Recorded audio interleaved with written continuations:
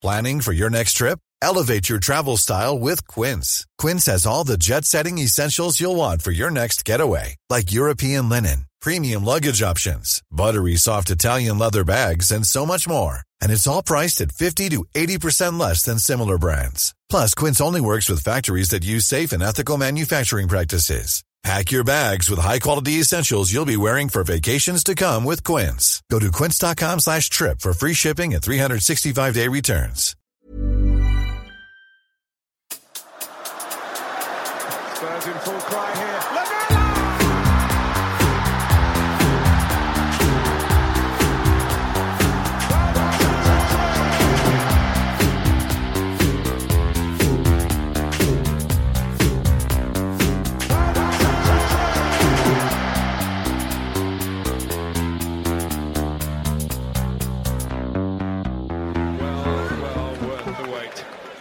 Welcome, listeners, to The Extra Inch. My name is Windy, and I'm joined by my sidekick and best friend, Bardi. Hello, Bardi. Hello, Windy. And our tactics guy and my isolating friend, Nathan A. Clark. Hello, Nathan. Hello, Windy. Dark times, boys. Very dark times. Nathan, you pretty much predicted this. Yeah, not in any way that should be impressive, just that, I went away and read some stuff before it was on the news, basically. How are you bearing up, mate? As you will know from trying to organise a time for recording the podcast, I'm keeping myself socially busy without leaving the house. Blimey, so I am you are. Skyping friends for dinner, and I am doing games nights with friends, and I'm taking part in politics over the internet in a sort of a voice chat kind of way, and even dates over online as well. So, there's a lot going on, and I think that is the way to do it, to keep that sort of regularity, that sort of social anticipation and experience through the online, however you can. I think that's the way to go. Yeah, I completely agree. I've done a couple of games nights already. I've played online poker with friends twice, which has been good. It's been good fun.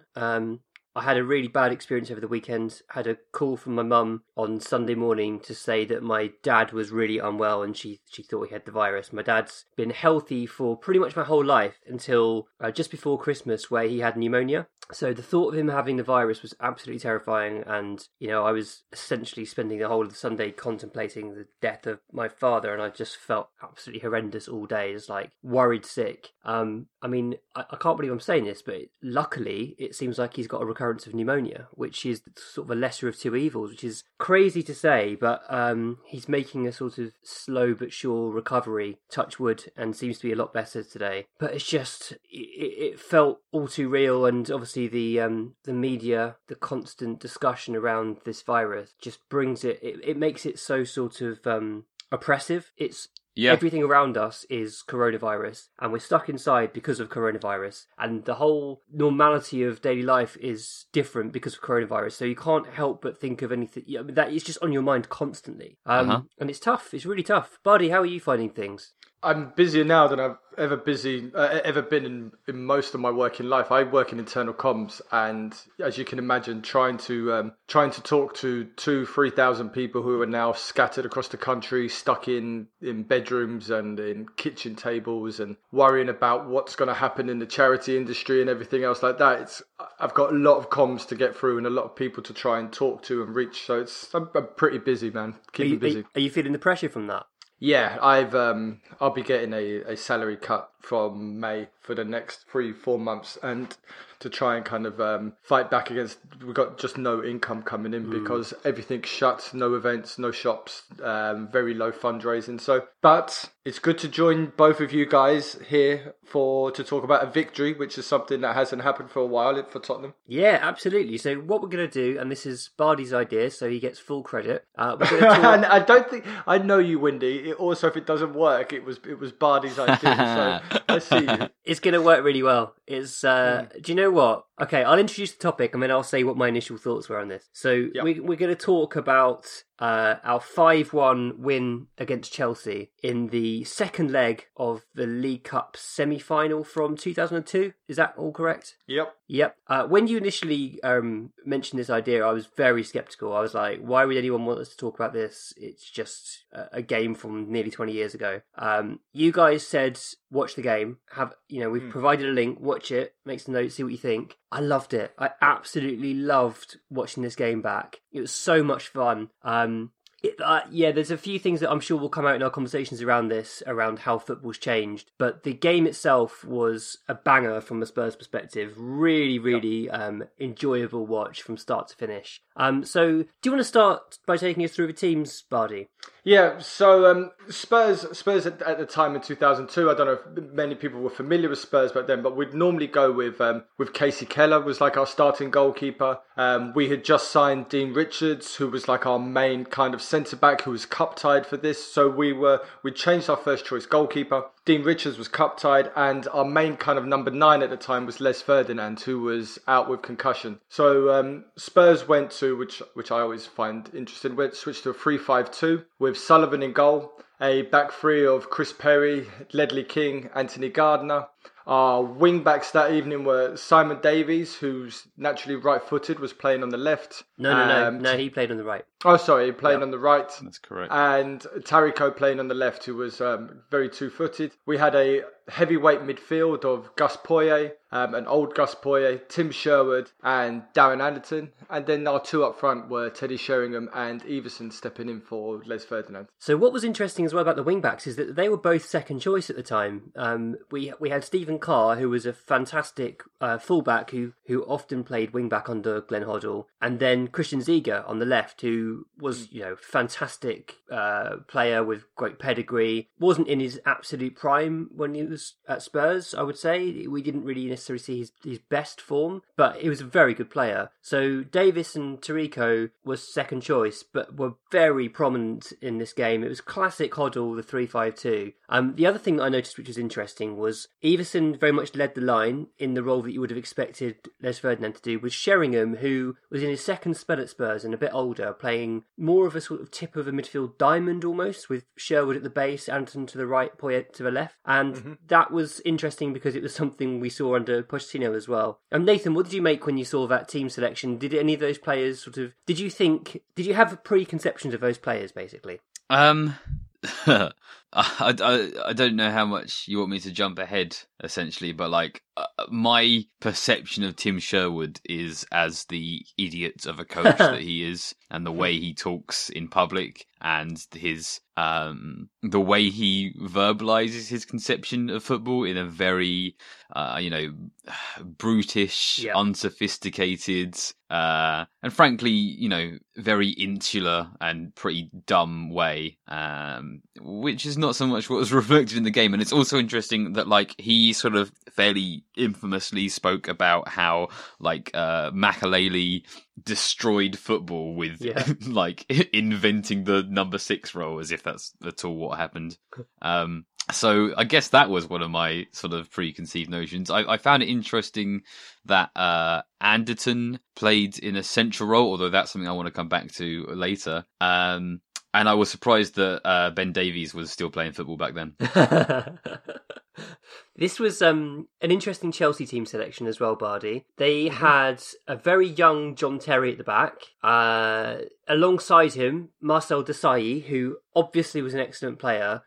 We'll talk a little, I'm sure, about his performance in this game, but it was not good. They had William Gallas at left back, who obviously later joined Spurs. Wasn't renowned as a left back, was more of a centre back at the time, but did play left back a fair bit. Mario Milkia on the right. And then talk us through the midfield, Bardi. It was quite a cumbersome midfield. The striking thing about Chelsea was the distinct lack of pace. There was a midfield of Mario Stanic, Frank Lampard, Emmanuel Petit and Boulevard Zenden, who at the time was quite a coup for them to sign, but I never really liked the cut of his jib. So that was their midfield, and it was Petit coming off the back of quite a few injuries. And then playing in front of them was Gudjonsson, who also came to Spurs and had quite a good successful loan spell, alongside Hasselbank, who I kind of forgot about Hasselbank, how dangerous he was, but the way the commentators would refer to him, the way everybody kind of held their breath when he got the ball 30 yards out, just reminds you that he could properly spank it, and he was a fearsome striker, a fearsome number 9. Indeed, and interestingly, he took the set pieces also. He was sort of seen as a dead ball specialist, corners, free kicks, anything. So yeah, that intrigued me as well, because he's a player who was very good in the air, could easily have been on the end of those things, but was seen as so good from those dead ball scenarios that it was worth taking him out of the box.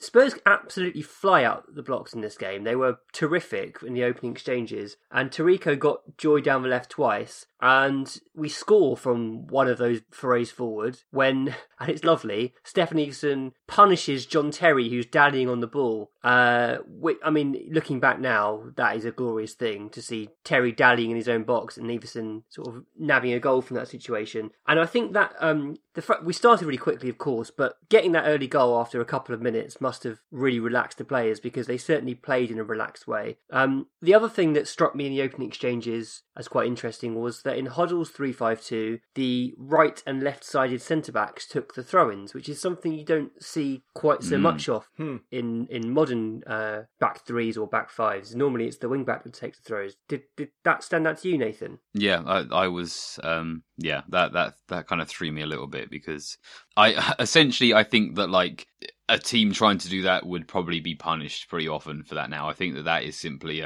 that's just a situation where it's just a linear improvement of, like, if you push forward like a wide centre back like that on a set piece, the other team are going to turn the ball over and make you pay for it, I think. Right. Okay, so you see that as a sort of something, because it was a novel formation, it worked, but perhaps wouldn't work now.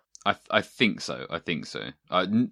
Not with an absolute certainty, but I struggle to imagine that working out now. Okay, interesting. And Nathan, what did you think of the back three? So I don't know how much you knew about Anthony Gardner and Chris Perry. You were a little younger than Bardi and I, but Chris Perry he was renowned as being a really good man marker, but he plays kind of a sweeper role in this formation with King to his right and Gardner to his left. Both very front foot players, want to come out and win the ball and then pass forward. What do you make of that trio?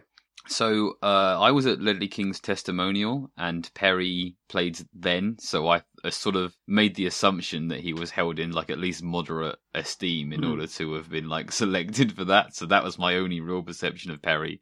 He like you said, he swept up. I was fairly well impressed with that. And then Gardner is someone who I maybe sort of a couple of times seen him mentioned on Twitter in pretty negative light, and I thought, considering that, he looked fine. Which is quite unfair on Anthony Gardner, because he was a bit of a prospect, when he first broke through, there was real hope for the King and Gardner partnership. And in this game, I thought he played really well. He covered his rampaging fullback very well. I mean, it was quite interesting that Chelsea had nobody playing in the kind of spaces in between the lines. Like these days, we're obsessed with people operating in those half spaces. I don't even think it was a term back then. And there was very clear gaps in the pitch, and King and Gardner would just move into it, pick up the ball and stop Hasselbank and Gudjonsson, who's a very good link man, from getting anywhere. And Perry was always there, available for it, almost like a get-out ball. If Spurs were under pressure, hit it back to Kerry. Perry was obviously rubbish on the ball, and it would just go straight back to the keeper. But it was quite a cunning move by Sherwood to put his three centre-backs up against two very dangerous centre-backs. Indeed, and one of the stars of the game undoubtedly was Teddy Sheringham, and in the first sort of 10 minutes he's doing everything. He's winning headers, he's playing first time passes, and then he absolutely 2-foots Bolo Zenden with a real savage challenge, which like cuts his leg open quite badly, to the extent where he has to go off injured. And my initial thought was, that is definitely getting punished in the modern game. I don't think it was even called as a foul. No, it wasn't. The commentators almost are like cheering it on, like good honest tackle, good passionate derby tackle. So Zenden goes off, and Chelsea bring on Sam Dallabonna. Do you remember him, Bardi, the Italian kid? Yeah, of course. He was quite the prospect. He was tipped to have a good career. But him coming on really does kind of disjoint Chelsea for a bit, because he's a central midfielder and Zenden's a wide man, and you could see there's a lot of confusion in their midfield. They don't know where to go. Lampard doesn't feel comfortable moving wide. Petit, with his old legs by then, doesn't feel comfortable, and Spurs really do capitalise on that lack of movement in their midfield, which is weird considering our midfield contained one veteran and one kind of broken footballer. I watched this game with my dad because I wanted to sort of capture the experience of watching a game live. I was to be honest, I was kind of dreading this a little bit because I don't have too fond an impression of football from before 2010. Basically, I went, so for the recent Mourinho video I did, I went back to watch some 2003, 2004 clips, and I found an Arsenal-Chelsea game from back then, and it was just impossible to watch. And I posted a minute-long clip of it on YouTube, and it absolutely blew up all over Twitter with people going, wow, this is what football used to be. You know, nostalgia goggles, all of that kind of commentary, especially Liverpool fans who really like to rub it in. So I was kind of dreading watching this. And so I decided to watch it with my dad, and he was doing what he always does, which is complaining to the ref about the decisions that he's making, which is ridiculous enough when you're watching the game at home and it's a live game and it's like, well, the ref can't hear you, so I wouldn't worry about it. But even more so when it was 20 years ago and it doesn't really matter anymore. But he was getting irate and he was saying, well, look, the ref's called that up, but he hasn't called this up, so it's inconsistent. And I'm just laughing at that. Don't worry, this game's probably going to work out all right for us. And the referee is Mark Halsey, who basically looks the same. I thought he hadn't really aged a great deal since then. Just a little less hair. But yeah, I mean, Sheringham's done Zenden. Dalibon has come on into midfield. Zenden started on the left. Dalibon plays in the middle. So Chelsea have had a bit of a reshuffle. I mentioned that Sheringham was one of the stars, and in the first 20 minutes, one of the other key players is Tim Sherwood, who is constantly able to find space in the middle of a very congested pitch because his movement is so intelligent, and he's just keeping things ticking over. He's linking plays. He's finding forward passes. He's doing everything you'd want from an elite level sort of holding midfielder, and it's him who he scores the second goal, which is an absolute belter. It's the Anderton Sheringham corner, which many people will remember fondly. Anderton would pick out the run of Sheringham towards the edge of the sort of 6-yard box or a little bit further out, and Sheringham would rifle a first time shot in at goal. Well, this time Sheringham's kind of a decoy, and Sherwood makes that movement and hits it first time, and it's such a sweet hit, Bardi, isn't it? That's interesting.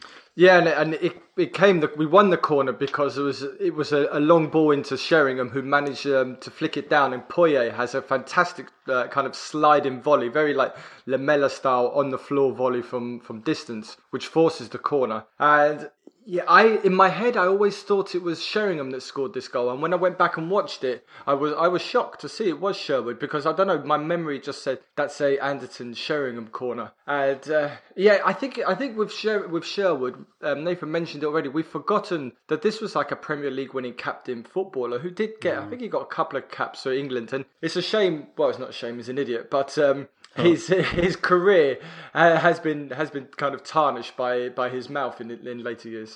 So Anderton, who makes the assist for that goal, ends up getting man of the match. And I think rightly so. What was interesting is this is Anderson in the sort of towards the end of his career. And Anderson, for much of his Spurs career, was known as sick note. He could barely string games together. He was always seen as this young player who, if he could just get fit, would be a star. He was great for England, particularly in Euro 96. And the interesting thing is, in this game, it's his 30th of the season, and that's the first time in sort of 2 or 3 years that he's managed to put together 30 games in a season. And he's playing a kind of really quite athletic box-to-box role. He's kind of getting up and down the pitch really well. Nathan, what did you make of Anderton, having probably not seen him a great deal?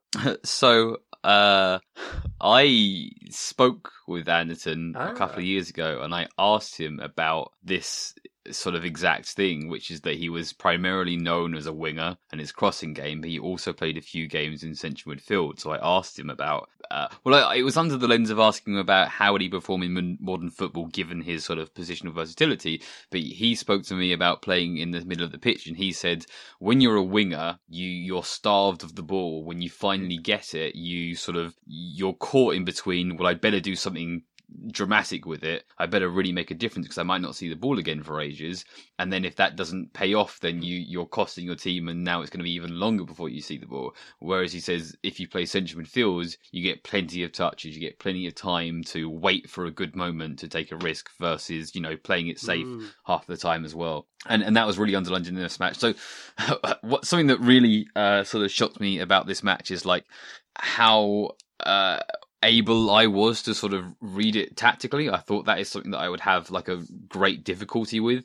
But essentially, the wing backs were constantly free for us, arriving late in the final third. So it looks like it was the Chelsea wingers' duty to track the wing backs' runs, and they were clearly uncomfortable or not used to it or just not up to it at all, because our first 3 goals all come from moves where the wing back arrives. We play up one side of the pitch, whether we play long or short, and then it goes to Anderton, who just pings it perfectly on a play into the path of the wing back on the opposite side, and Chelsea are absolutely lost for that.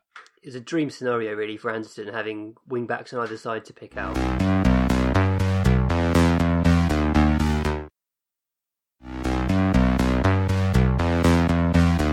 Third goal is an absolute beauty. It starts off with a kind of hoofed clearance from Neil Sullivan. Sheringham flicks it on. Tarico kind of holds the ball up on the left. He finds Anderton, who picks out Poyet, and Poyet was not a great player at this point in his career. He was kind of over the hill, but what he did have was a terrific awareness of those around him. And he lays off this, what looks like an impossible layoff, but he finds Sheringham with the most perfect layoff, and Sheringham just like slices through the ball deliberately and hits the corner. I think perhaps Carlo Cudicini in goal should have done better with that, but it's a sexy looking goal because of the pass from Anderton, the layoff from Poyet, and then the way that Sheringham hits it. Bardi, you've mentioned here that the way Teddy plays here is quite reminiscent of Kane at times. Do you think that is something that we could see from Kane in the future, this kind of link role and then popping up on the edge of the box? Yeah, definitely. I think Sheringham was always a player that never had the legs, and it was a criticism that was often thrown at him. But in this game, his first of all, his intensity, because that move starts. Yes, it's a long ball, but it's a long ball which he outmuscles John Terry, and it's not just a flick on. It's a very intelligent kind of sideways header, which he did throughout his career at Tottenham. He was an amazing header of the ball, and just the way that he would drop deep off the main man. He had players running alongside him. You could almost see that is Kane, and then player running off him is Dele, and it's a combination that we've seen many times these days. And watching this game and the way the players were moving off him, I think as Kane's ankles or just his body stops him from being a player that will run in behind, this is a real role model for him. And the goal is brilliant. It's long ball, it's long hoofed football, but then once we've got into their opposition half, it's very smart. Tarico, Anderton combining well, and I mean, if you watch it back, the moment Poyet kind of runs from deep, and it just sums up Tottenham perfectly in this game. That intensity to get bodies forward and just attack and keep going for it, because we're Spursy, and even though we're winning on aggregate, the game could change quite quickly. And I think this Tottenham team, we couldn't rely on defence. We had to keep going, and almost buried Chelsea. And this goal was a beautiful thing. And I think they still show it on the big screen at White Hart Lane now. That's how good a goal it was. So this was not long after half-time. The first leg of this tie was 2-1 to Chelsea, so this puts us ahead for the first time. And we're then hugely helped by a case of mistaken identity, which leads to Jimmy Floyd Hasselbank being sent off instead of Mario Melchiot. Now, this is interesting because in commentary, Ron Atkinson makes a comment about video replays. and how he would be in favour of video replays to correct incidents like this, which I thought I found that really fascinating. Sort of, I think 18 years ago this was a talking point. Nathan, did that stand out to you as well? It's a slow moving process, isn't it? I mean, it's almost embarrassing seeing the referee give the red card to the wrong player. Sheringham's sort of saying to the ref as well, this isn't a sending off offence. He gets a sort of push in the face. And you kind of get the impression that the players are trying to correct the referee's decision because Chelsea are going to lose their key man, Jimmy Floyd-Hasselbank, who's probably the one player who could get them back into the game. Whereas Mario Melchiot was, he's a right back. They need a right back, but he's nothing compared to Hasselbank. They'd much rather have lost Melchiot.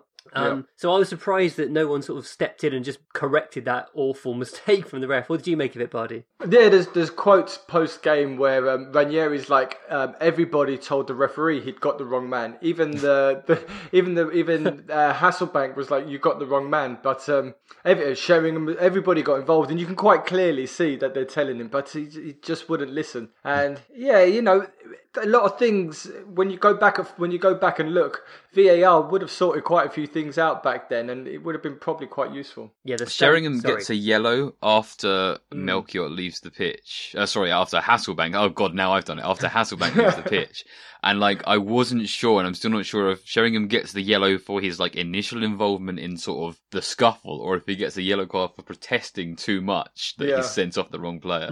Yeah. I mean, when you go back and watch it, when people who listen to this go back and watch it, you have to watch Tariko throughout. He's such a sly little man. He's a little shithouse, isn't he? He's moving around the edge of the circle, just kind of clipping people's ears, trying to spark a reaction. He's a right little dirty little guy. He is so funny. He wasn't the best player in the world. We signed him from Ipswich, and he was quite kind of a functional player, but he was he was our 90s shithouse basically. He was our 90s Lamella. He was Argentinian, or he is Argentinian. Yeah, Argentine to Tottenham, mate. It's a good combination. Yeah, absolutely, and he's got a good head of hair on him as well, hasn't he? His nickname was Treacle. Really? Yeah, because a lot of Spurs fans couldn't say his name, so they called him Treacle instead. Jesus. I think his fellow pros called him Tano, but he was Treacle in the stands. So we then get our fourth goal, and the goal scorer is Simon Davis, who is really young at this point. He's not. I mean, he's probably been with us for a year. He joined us from Peterborough. Young, sort of exciting Welsh winger who's playing wing back in this game, which isn't his natural position by any stretch, but he does a really good job throughout. And Ron Atkinson is loving Davis's performance. He's constantly talking him up, saying what a threat he is, and he kind of gets his reward for his hard work. It's a kind of nice bit of tigerish play, I would say, by Everson, who has a low-key impressive match here. A switch of play from Anderton, and then Davis. It's kind of an unlikely shot, really. He's not got a great deal of the goal to aim at, but he kind of, from an angle you wouldn't expect, he picks out the near post. And again, perhaps there's more Kudicini could do to keep it out, but it's a very precise finish, Bardi. Yeah, and it's just another example of just how eager they were. I mean, we're against 10 men, we're 4-2 up on aggregate, so it's going to take a proper disaster for us not to win this. But once again, it's Anderton picking the ball up in the middle and just opening the whole pitch up and just inviting Davies to get forward. And Davies, he took the shot, and I didn't remember this goal. I remembered the feeling of it. I was at university watching this, but even watching it now, where it pings off the post, it's a nice feeling. Absolutely. So 4-0 in this game. We're looking like we're going to go through. So we start making some subs, and who comes on? Sergei Rebrov. Remember him? Failed striker signing, I would say.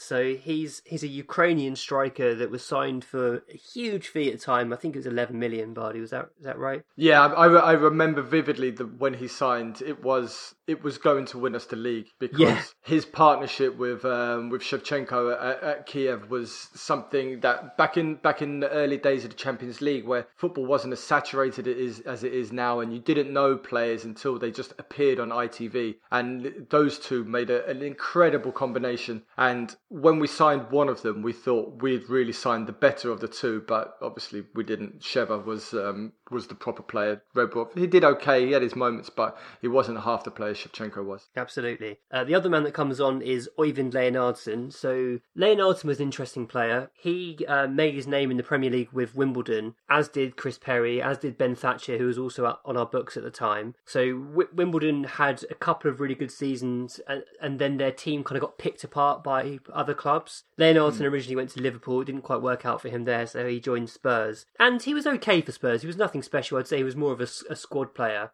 So yeah, he came on for Poyet, who goes absolutely insane when he gets substituted. He's like jumping around on the pitch, windmilling, and the fans are loving it. Rebrov comes on for Iversen, and after like 4 minutes, Leonardsen sets up Rebrov for a fairly simple finish to make it 5-0, and our fans are singing 1-0 to the substitutes, which I thought was fantastic. Nathan, what did you make of those subs? Do you remember either of those players? Sort of. I'm aware of Rebrov on sort of like he was used as a tool to like explore Soldado. Essentially, he's famous for his failure. And I'd heard the sort of what Bardi explained, the sort of the Shevchenko story, and my dad repeated it to me again after we watched the match, where he said, "Yeah, we thought we'd signed, or we." So I went back and I looked at Rebrov. Apparently, he still holds the record for most goals scored ever in the Ukrainian league to this day. So yeah, he had some pedigree. It just did not work out for him at Spurs at all. He just didn't look physically up to the demands of the Premier League, to be honest. And it was a bit like Soldado in the way that after sort of 10, 15 games, he just saw his head drop and he lost all confidence in himself, and those around him lost confidence in him. It was very similar in many ways in the way it panned out. So at this point in the match, Ron Atkinson's picking his man of the match, and he says Sherwood and Sheringham have given 10 out of 10 performances, so Anderton, who's won this, must have given an 11 out of 10. And it's hard to disagree. Anderton is absolutely sensational, and equally Sherwood and Sheringham put in immaculate performances too, so just lovely to see from Spurs. Chelsea get one back though. They'd made a sub with Mikael Forsell, the young Finnish striker, coming on, and he scores an absolute banger. It's a really nice finish on his left foot, which I had totally forgotten about. I was looking forward to seeing where the consolation came from in some ways, because I couldn't remember it at all. It's a great finish, Bardi. Yeah, and it's the first time Chelsea actually have a player with a bit of pace and a bit of kind of bit of direction to them. And you could see he gets the ball, he turns, and all of a sudden the Spurs back line looks like the Spurs back line from that time, where they all of a sudden they're terrified. And he drives a goal and he buries it. And he was a highly thought of prospect who should have had a great should have had a great professional career, but it didn't quite work for him because I think he was naturally right-footed, and that was off his weaker foot. It was a lovely finish from a finish. Sorry, I apologise. Oh dear, get out. So I mean, I've laid my cards clearly on the table in terms of man of the match. But Nathan, which players impressed you the most? Who stood out to you? Yeah, no, it's the three S's, absolutely, definitely. Hang on, no, that's not right, is it? Jesus Christ. Sick note, sharing. Yes, S for sick note. That's exactly it. That's what I was thinking. S for sick note. But if I had to pick one, it would be Sherwood. I was just so complete. I know we've already done this, but I was so just absolutely blown away by like his first time passing, receiving the ball under pressure, interpretation of space, passing with his interceptions. Like I knew that I didn't think that Sherwood was a crap player, right? I understood that he was a league winner. But I guess I sort of assumed that he was like a box-to-box, hard-working and a bit of a bruiser. But he was like a really cultured footballer who, at least in this game, played as a number 6. And I think in a lot of ways was before his time. Yeah, I agree. High footballing IQ, had good understanding of the roles of everyone in the team, and knew where his place in the structure, and just played very sensibly, cautiously, but also playing forward when it needed to go forward. And what works so well for him is having a player like Anderson alongside him, who has just got the most phenomenal passing range. And it really sort of made me long for a quality passer in midfield.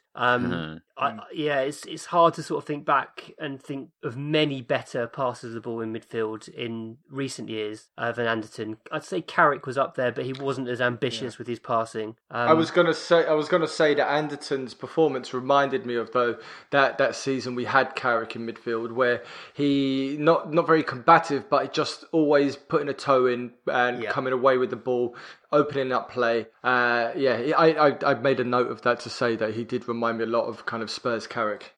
Lovely to watch that midfield combination of Sherwood and Anderson. I thought Poyet to a lesser degree, but he as Bardi says earlier, he's kind of worth his weight for these direct running into the box. He helps with the overloads, which is a crucial part of Hoddle's system.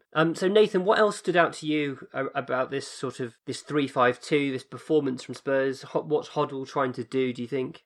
It's really hard to know how much is like things that Hoddle saw and like Hoddle's intention and like how he might have predicted that Chelsea would approach the game. Watching just this one game on its own, like it really worked out in our favour because we were combative in midfield. We used great use of Teddy's movement and his aerial ability, and the wing backs arriving late just completely undid Chelsea. And it's hard to know like whether that is something that Hoddle in any way saw, or whether he was just someone who liked a back three because I don't know, he likes playing in the back three as a player or whatever. So maybe it's something I need to go away and watch some more games of to sort of get more of an impression. But like, I guess you could say, well, we didn't then change our shape after Chelsea changed their shape, so maybe there's something in there, but I don't know. It's hard to say. And I think we should probably say a little bit more about Teddy Sheringham before we close out, because I think he's 35 or 36 in this game. He's in his second spell at Spurs. He was my favourite player when I was growing up. I just absolutely adored him, and this was a reminder of why. He's just so classy, so elegant. Every pass is so precise. You feel like he finesses everything he does, even when he doesn't need to necessarily. But he's also really, really good in the air. He wins a lot more than you'd expect. He's not short by any stretch. He's probably 6 foot, 6'1", something like that. But he wins more than you'd expect, definitely. He's a handful. The way he drops off into that pocket of space is fantastic because he draws out defenders with him, and he's got a lovely awareness and appreciation of his teammates. What a player he was, Bardi. Yeah, he was, and I think in everything we're forgetting the magnitude of this victory for Tottenham, because we hadn't beaten Chelsea. We seem to go on these kind of long runs without beating them since 1990, so it'd been 12 years since we'd beaten them. So it was a massive performance all round, and quite a monumental one. But unfortunately, it didn't lead anywhere for Hoddle and for Tottenham, and that will always be a big shame. A big shame that this result, even as amazing as it is and great as it is to go and watch, it's always there's a little bit of a tinge when I see it now. Do you have any thoughts on why that might be? Well, we lost the final. No. Why it never quite worked out for Hoddle's Spurs?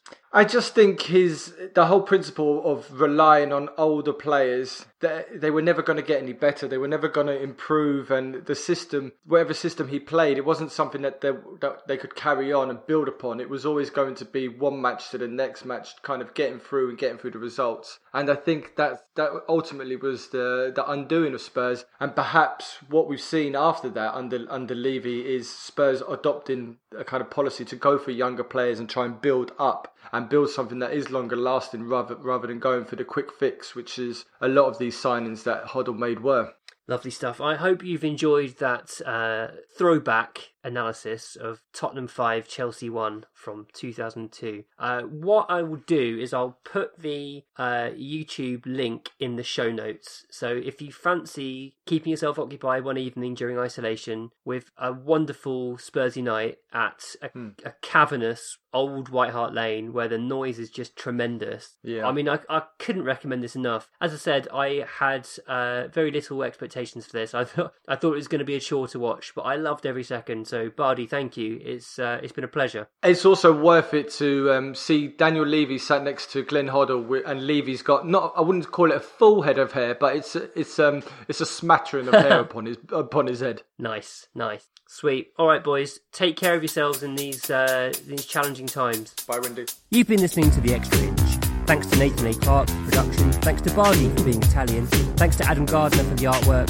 Thanks to David Lindner for our intro music. You can find him on Twitter @DavyShambles and his SoundCloud @DLindner. Do check him out, he's great. Follow us on Twitter and Facebook @TheExtraInch. Email us via podcast@theextrainch.co.uk and subscribe via your usual podcast platforms. And if you do enjoy the podcast, consider leaving us a rating and review, that would really help.